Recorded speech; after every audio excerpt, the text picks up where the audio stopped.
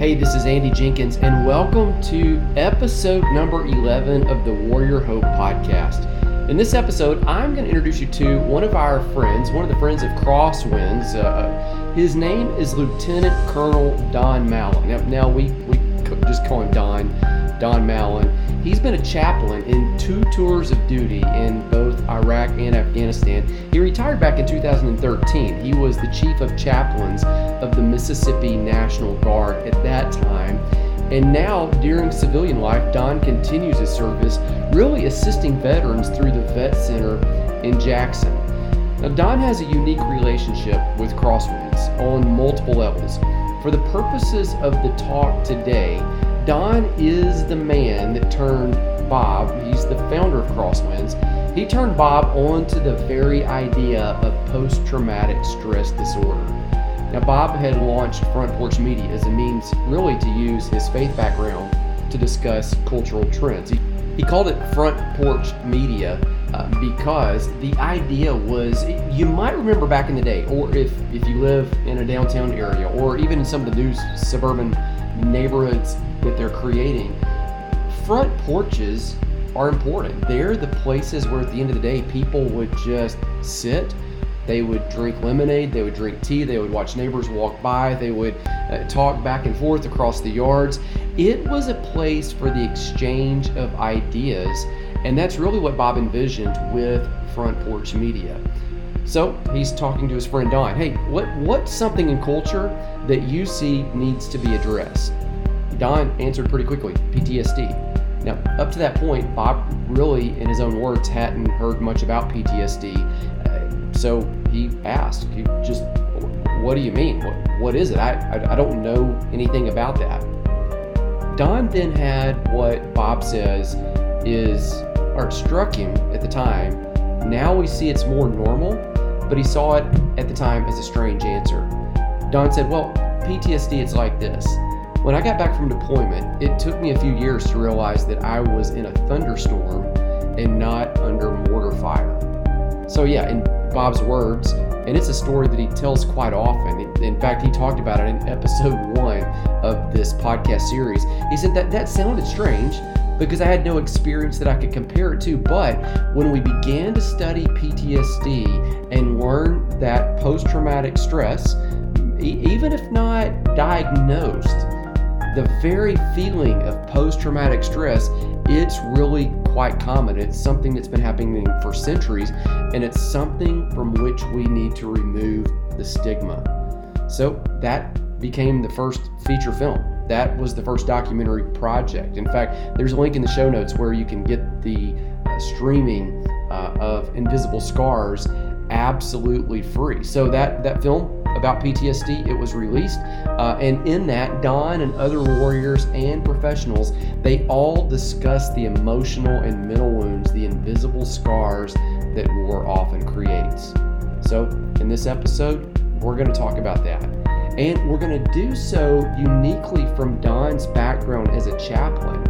We're going to talk about what led him to enlist and why he did that.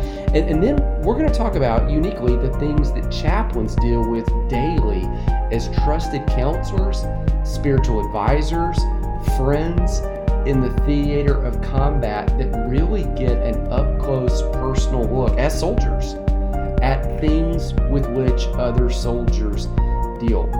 Now, soldiers often speak about camaraderie, brotherhood, and the warrior standing beside you, but there's also much isolation. Many warriors leave family and friends and full lives behind in order to answer the call and serve, and Don's going to give you a unique perspective. Listen in, this is our friend, Don Malin.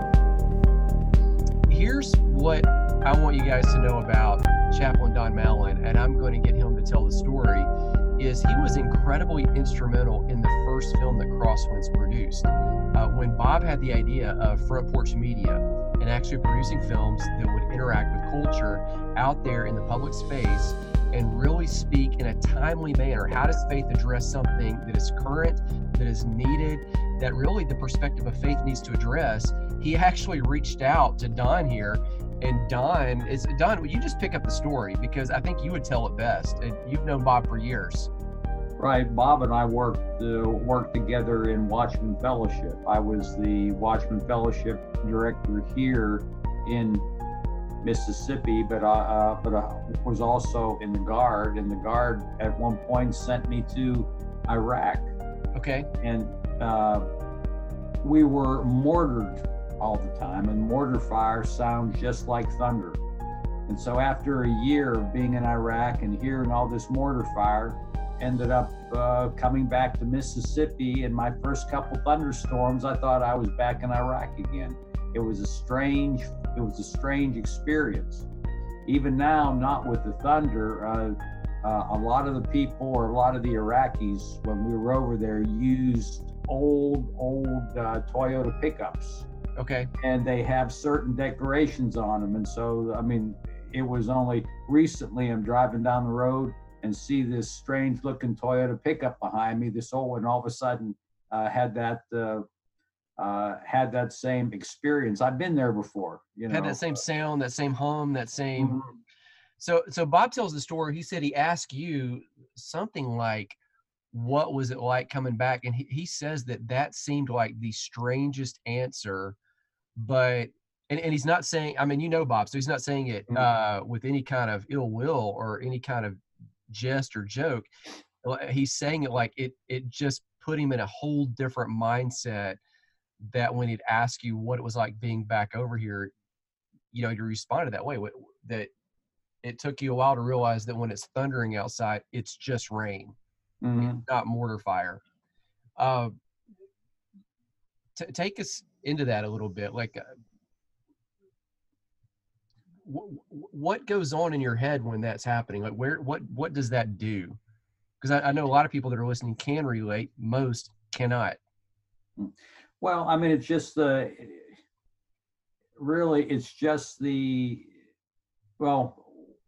when you're being mortared and you know what it is, you have that, you have a little bit of fear. Well, depending on how good of shots they are. I mean, they were lousy over there. We were very thankful for that. But still, we heard the mortar fire. We heard the sound of thunder.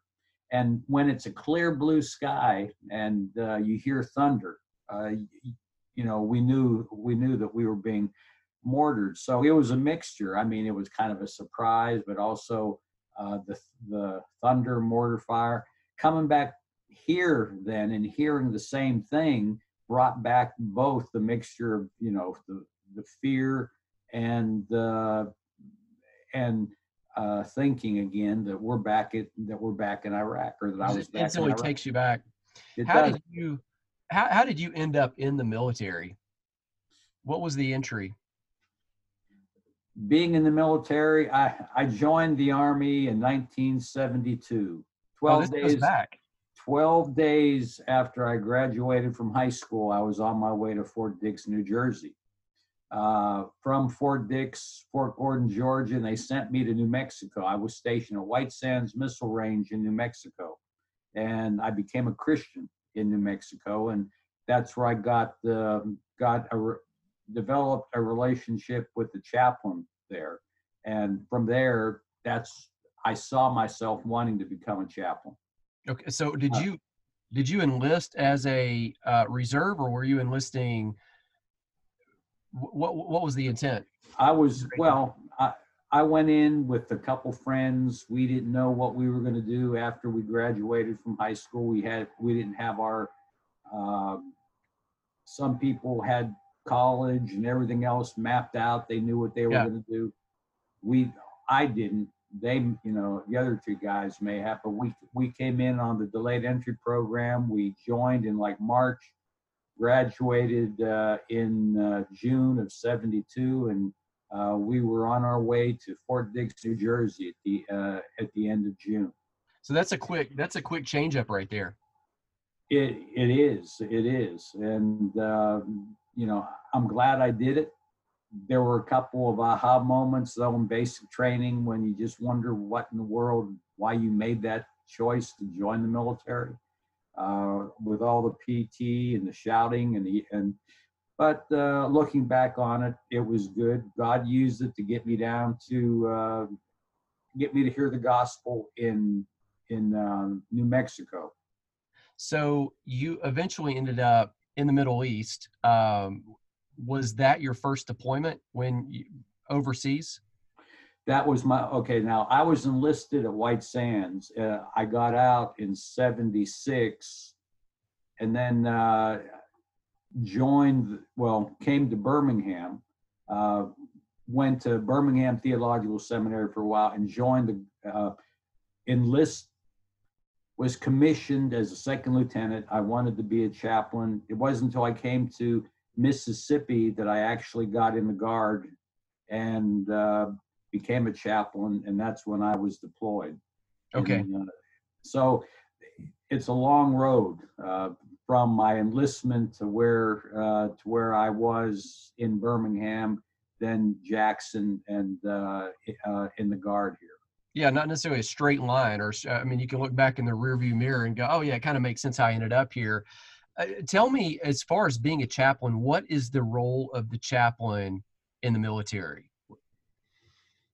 In the military, the chaplain's role, first, he's to represent his or her denomination.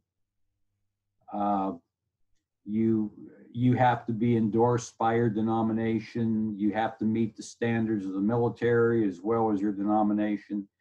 The chaplain in the military is, he holds services for the men and women in the military. He does counseling. He goes with them. The idea of the chaplain is that the chaplain will be as far up front as possible to go with the men and women wherever they're going. So this would be as close in the front line as possible? As close as you can be. Now, when I went to Iraq, I was with an engineer unit. So, we weren't fighters per se, but we were people that they send people out to do some construction, build up various bases and everything throughout the area.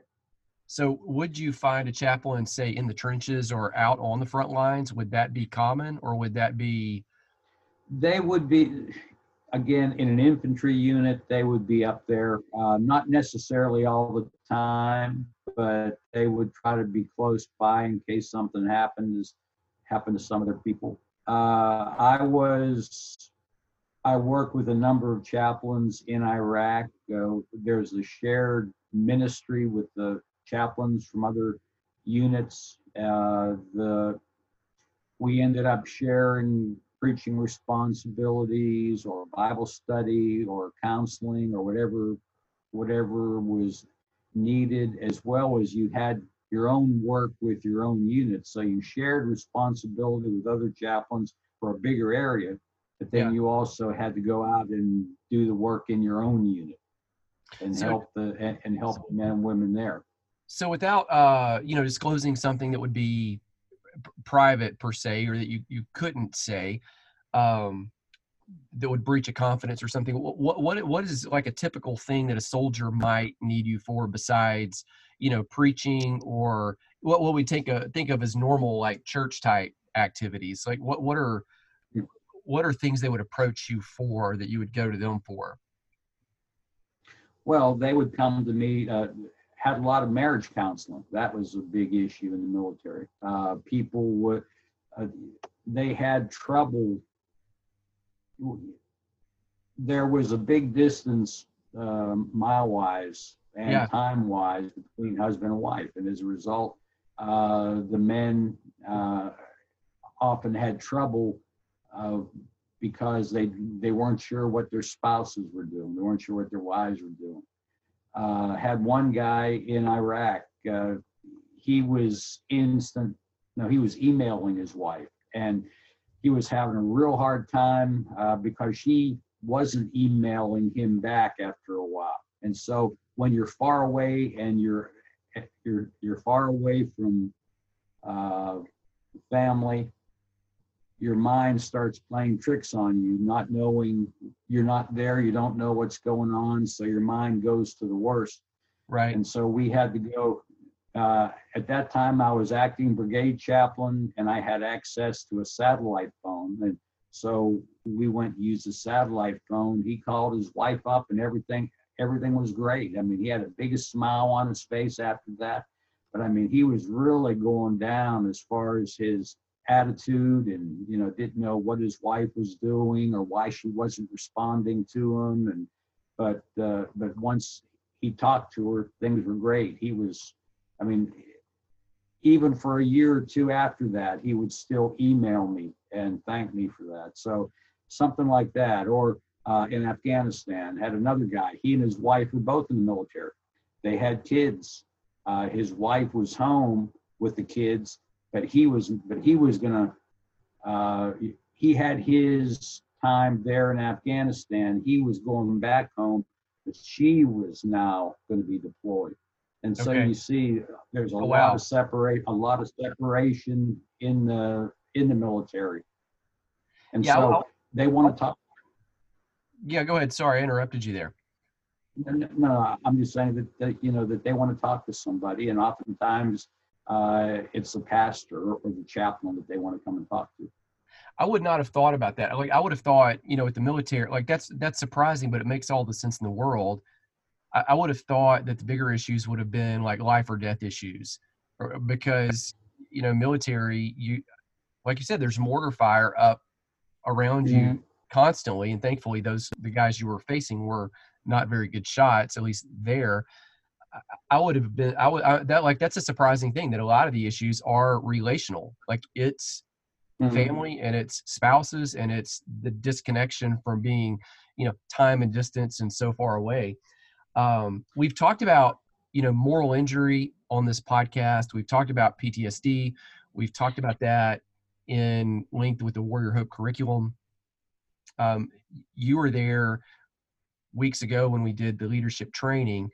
Talk to me about moral injury or PTSD, either one, just from the perspective of what you've seen as a chaplain, whether it was of yourself or even other people. Like, are there specific stories that stand out where you've seen this, that people would understand? Well, a couple of things. One is when you're over there on the film on PTSD, there was a chaplain, Chaplain Kuda, and he was talking about how when you're over there, everyone is going through the same thing, so no one notices anything different. Because when we were over there, it was hot, it was dirty. A lot of people didn't get a whole lot of sleep, and that was kind of everyone was going through that, and so didn't notice anything different. You come home, you start to see some differences simply because now you're in an environment that's a lot different than your combat environment. Right. So you can see more when you get home because the contrast is a lot clearer. And we would see that with more of the people. We came back and had a number of wives call about their husbands, and that as a result of their time over there, they wanted to know if I could talk to them or just advice on how to help them out or how to help them understand their husband. So chaplain duty doesn't end with deployment ending then, is that... No, when you're a chaplain of a guard unit, oftentimes a lot of things do carry over into the normal 1 weekend a month, 2 weeks in the summer time frame. Okay. Especially if you were together with a unit and you came back with that same unit, you develop that relationship with people, and they do continue to talk to you. They do continue to to seek your advice. Yeah, because really you're pastoring these people, and I think Mm-hmm. your affiliation is the Presbyterian Church of America. Is that correct? Correct. PCA. So really you're a PCA pastor up there, front lines with the military, is, I mean, for all intents and purposes. And so that's what people are getting when they're coming to you, is they're getting pastoral care. Mm-hmm. And I guess that doesn't just turn off. So that's been very helpful to understand really what the military chaplains do. Now talk to me about you have a ministry now. Let's talk about that and talk about the organization that you lead and how that began. Yeah, well, that was something that started as a result of Bob and I talking. Cross swords that's Yes, what you're sir. talking about. Cross swords and the idea. What I really would like to see is connecting the veteran with the providers out there, and I think on the Cross Swords website has a lot of different links and everything for the veteran that they can go to, and for the VA and other sources out there. It's important to help point the veteran in the right direction, simply because oftentimes in the Guard and Reserve, when you come home, you're no longer connected with the Guard directly, and you need help, people pointing you in the right direction, and that's what I've been trying to do, is point them in the right direction. I've been working with the VA, or I've been in the VA for about 15 years, but recently retired, and it was with a vet center. Vet center, we do readjustment counseling for combat vets, and my role was outreach, and so that was trying to connect the veteran with the vet center. So that's a lot of what I am doing now. Right now, also, since I retired from the VA, a lot of what I'm doing now, I'm teaching part-time at Belhaven in the Old Testament, and Paul and Acts and Kingdom Life, and I'm also preaching throughout the area, a number of different churches. So I'm keeping busy that way. I still come in contact every so often with people in the Guard unit that I was a part of, whether it's on Facebook, whether it's at the VA hospital, whether it's just at Walmart or something like that. Still come in contact with people. But again, still doing my desire is really. Go ahead. Still doing the soldier thing on one hand, with all these connections, and also doing the pastoral element, that call that you have. Correct. So still walking out both of those. With Crosswords, I'm going to put a link in the show notes where people can go to that site. I've been on that site before, and I know that we had an extensive list of books and resources that we've gotten from you that we even put in the back of the Warrior Hope curriculum. Most of the books that we refer people to are resources that you've vetted. So, we lean a lot on your expertise and your wisdom. All back there. All on that shelf. People, I'll have to get a screenshot of that and show people that shelf right there. I've read through a lot of those books, not as many as you have. If you were speaking right now to this is the group of people I bump into a lot. It tends to be women that are in their 30s to 40s that have a husband that's deployed, or he's off in some scope of training. What advice would you give to those people that are not in the military, that are walking with someone who is in the military? What advice would I give them? I would give, and they're deployed right now. Their spouses are deployed, or they're in training. It seems like, when I do a live video related to Crosswinds and the work that we're doing there, or a post on Instagram or Facebook, hey, we're going into this training session and we get the opportunity to train these leaders. It seems that people that message back tend to be people who say, my spouse needs this. They're deployed, they're off at training. What advice do you give to those people? I know that sounds kind of an off the wall question. I'm just asking you because that's the question I get. So, well, in the Guard, they have family readiness groups, and they have people that can help the spouses as their husbands are now. They're there more for spouses that are deployed, but More so though, they're there, and you can contact people for information, financial information, and learning more about the military and just developing the relationships. So there So I are think that the spouses, it would be good for them if it's within the Guard or Reserve context. Would probably be good for them to connect with, say, some women who have been around a lot longer in the military, for the sake of them being able to answer any questions and point them in the right direction. that makes That would good be what. sense. I mean, that's an easy one. That's an easy answer right there. I had no idea that those resources. And really, if you can connect them with someone who's already been around for a while within the military, or a spouse of one in the military, they can point you in that right direction if you have a question that they can't answer, or connect you with someone.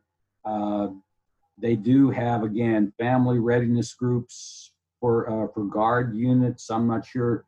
They do have stuff like that for reserve units. Reserve units are more around the country. You can have an Army Reserve unit, and you're going to have people from a number of states coming together. Whereas in the Guard, you just have people from the state or from that local area The local. coming together. So it's a little easier within the Guard to do that than it would be in the reserves. That makes sense. Tell me a story about somebody or some instance where you had to pray for someone that was deployed, that went out to battle, went out to the.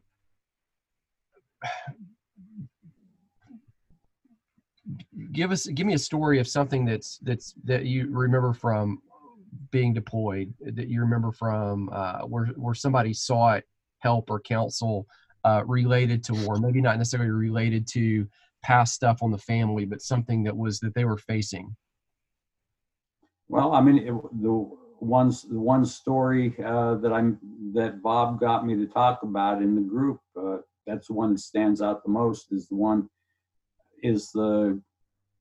We were having a Bible study at chapel on a Wednesday evening, and this young lieutenant comes in, and he's real fidgety. I mean, he comes in, he sits down, gets up, walks around. He came back after the Bible study, and he set up an appointment, wanted to come and talk to me the next day. He was there before I was the next day, and he was in a Humvee that was hit, and he said that he was, when his Humvee was hit, it was he couldn't get out quick enough. He heard some people screaming, the smoke smoke in his eyes as a result of that, and he thought back to his wife and kids, and that really shook him. And so part of what they did to help the troops, they would keep him close by, but they would keep him on base and everything, give him a couple days off to try to deal with this. And so he was dealing with it, and he wanted to talk to me as a chaplain and, give him some verses and pray with him, pray for him. And I did. And he also had other friends he was talking to. After about a week or two, he came up to me and said he's going on his first mission, and it's since that event, and it's a real dangerous mission, and wanted me to pray. So we prayed and sent him off. I told him I would see him later, and not realizing that they were going out in this dangerous area, and they came under attack again. And one of his men got out, and this young lieutenant saw that there was an Iraqi, an Afghani that was going to go and fire an RPG, and he got up and he pushed the young guy out of the way, and he got hit. Oh, wow. So he died as a result of that, unfortunately. And all these guys came back with shrapnel in them, and uh, I went to talk to them, or at least to visit with them as much as I could. It's interesting how, as a chaplain, you still get tongue tied when you see that. You don't know, you really don't know what to say, except that because you see them with the shrapnel and everything. And right out of my mouth came, well, how are you doing? I said, oh, brother. Said, how is he doing? You can see the shrapnel and everything. Yeah. He just kind of smiled and everything when I said that. But anyhow, it was these guys, and started to realize the more and more that we talked, that their lieutenant was the guy that I talked to, and they were talking about him in terms of, that he was gone, that he died, and that was confirmed. There was a not a, it wasn't a coffin, but he was in a body bag and everything, with a flag draped over it and everything. So that was hard. I mean, for him and his family, most assuredly for his unit, but then also that was probably one of the harder times for me, being over there in Afghanistan. And so you're part of the team over there. You're on the same side, and Right. and it's hard. Even though I didn't know him well, just a little bit that we talked and everything, that he wanted to come to me, wanted prayer and everything. That was an encouragement to me. But then to see that he gave his life. Well, this is, it's your church, your parish, whichever term you want to use, for lack of a better term, in a real sense. And, you're walking with a high degree of pastoral care with people that are walking under a high level of stress and real life or death issues. And when you're visiting people in the hospital, you're not visiting people in the hospital who are sick because, generally an upset stomach, or that could be serious, or other issues that could be serious. I mean, these are wounds of war. These are physical things that are inflicted because of enemy combatants. This isn't just normal hospital care. These aren't people that it's difficult when people die of old age, but this isn't people who are dying of old died age because it was old age. These are young guys that are in the fit prime of their life, young women in the fit prime of their life, and something catastrophic has happened. And so that's been a whole different perspective on it. I don't know how you would walk with that. And I imagine there are times, like you said, when you walk up and you say something stupid and you're like, oh, that, but then there's such a high degree of trust because you've been walking with them and praying with them and crying with them, and getting satellite phones for them, when they're just in distress because the email's not connecting and working. What led you into Crosswords from all of that? Like, maybe just as we round out here, describe kind of coming back and getting out of military, and even though I know once a soldier, always a soldier, but, formally getting out, and then it seems like you were always in ministry. And so it was a logical next step to just change the outlet, change the platform. But maybe just describe coming home. Well, coming home, well, I came home twice. I'm going to say from Iraq. Still in the Guard after that. I mean, coming home, you're still in the Guard. You still go to training and everything, 1 weekend a month, 2 weeks in the summer. But I was also at that point, prior to Iraq, I was with Watchman Fellowship, and kind of thinking that I was going to be again with Watchman Fellowship. But the motivation and everything just wasn't there after coming back from Iraq. It was then that I was looking for different kind of work, and ended up teaching a little bit in a Christian school. Also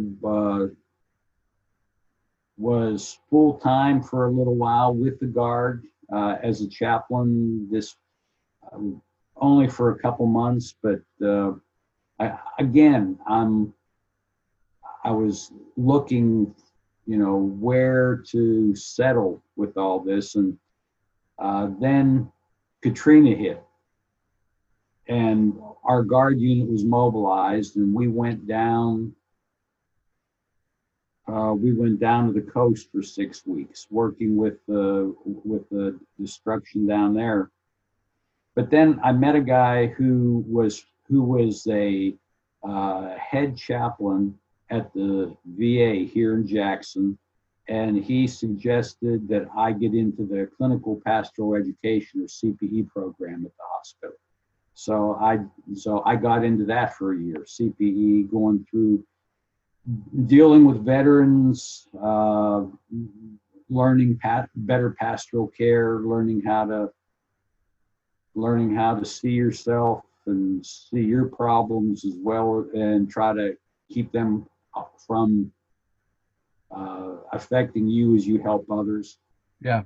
And so went through that, and they didn't have an opening at the hospital for a chaplain, but they had an opening for the vet center. And so the vet center, I got that job, loved it. It was traveling all over the state of Mississippi. But then I was still being in the Guard. They mobilized us again for Afghanistan. And from Afghanistan, about 9 months being in Afghanistan, came back and became the state chaplain for about a year and a half. So all of this, I'm still a chaplain until 2013, officially a chaplain until 2013. October of 2013 is when I turned 60, and so they kick you out. They tell you you're done. They tell you you're too old unless you have a special skill that is so needed and everything. And they had a bunch of chaplains under me that needed to get the position I was in so they could get promoted. So they said bye. And so, they gave me a good retirement party and everything, that was a retirement ceremony, and that was good. And just started working for the VA. And that's when we started thinking a lot more about helping veterans connect with the resources out there is going to go along, is all ministry. Even if it's not me directly talking to them and counseling with them, helping them find the right person in the VA to connect to that will take them and help them with their claim, help them with their health care, get them enrolled in the VA. There's people that don't like the VA, but a lot of it is you just didn't find the right person that would take the time to help you. And right. If you find that right person, then that's going to change, how you view the VA. So my goal is to help people find that right person in the VA, to take them through the health care or the claims, or give them information about the cemeteries, things like that all veterans at some point are going to need. So if people need that help, where should we send them? Like if they're listening and they're going, oh, I need that, or somebody in my family needs that. I've got a friend that needs that. I've got somebody that I've heard complaining about the VA, and now I'm realizing, oh, I get it, because it's like looking for a needle in the haystack. And if you could just find somebody that said, hey, here's the needle, who or where should they go? Well, first, all states have veteran service officers. They may not all be, all have, a lot of the veteran service officers are elderly and they have a hard, they're not necessarily real motivated, but they do have some information that can point them to the right person at the VA. We run into a lot of good veteran service officers here, and then some that are just kind of there just for the job. Some are just worn out. They've served their country in the military, and now they're trying to do it this way too, and it's just hard on them. Yeah. But veteran service officer, you can go to local VFW. They have people that are knowledgeable about the VA, or the DAV. You have people in the DAV that are knowledgeable about the VA. Go to the vet center. That would be wherever you are. There's 300 vet centers around the country, and you have one in Birmingham. And a good thing to do is to connect with them, and if you have a veteran that has a problem, and especially it's a combat veteran, connect that combat veteran with the vet center if possible. And they can take that vet and take them to the VA or whatever other thing that they need, and help them in that area. And just walk them on through it. That makes sense. I'm gonna list all this down there in the show notes. This has been, super helpful because you've shed a lot of light on some of the resources that are available and to help people navigate through. I've had people on the podcast from the DAV, so I'll just link back to that to where they can listen to those stories too, and from some of these other organizations.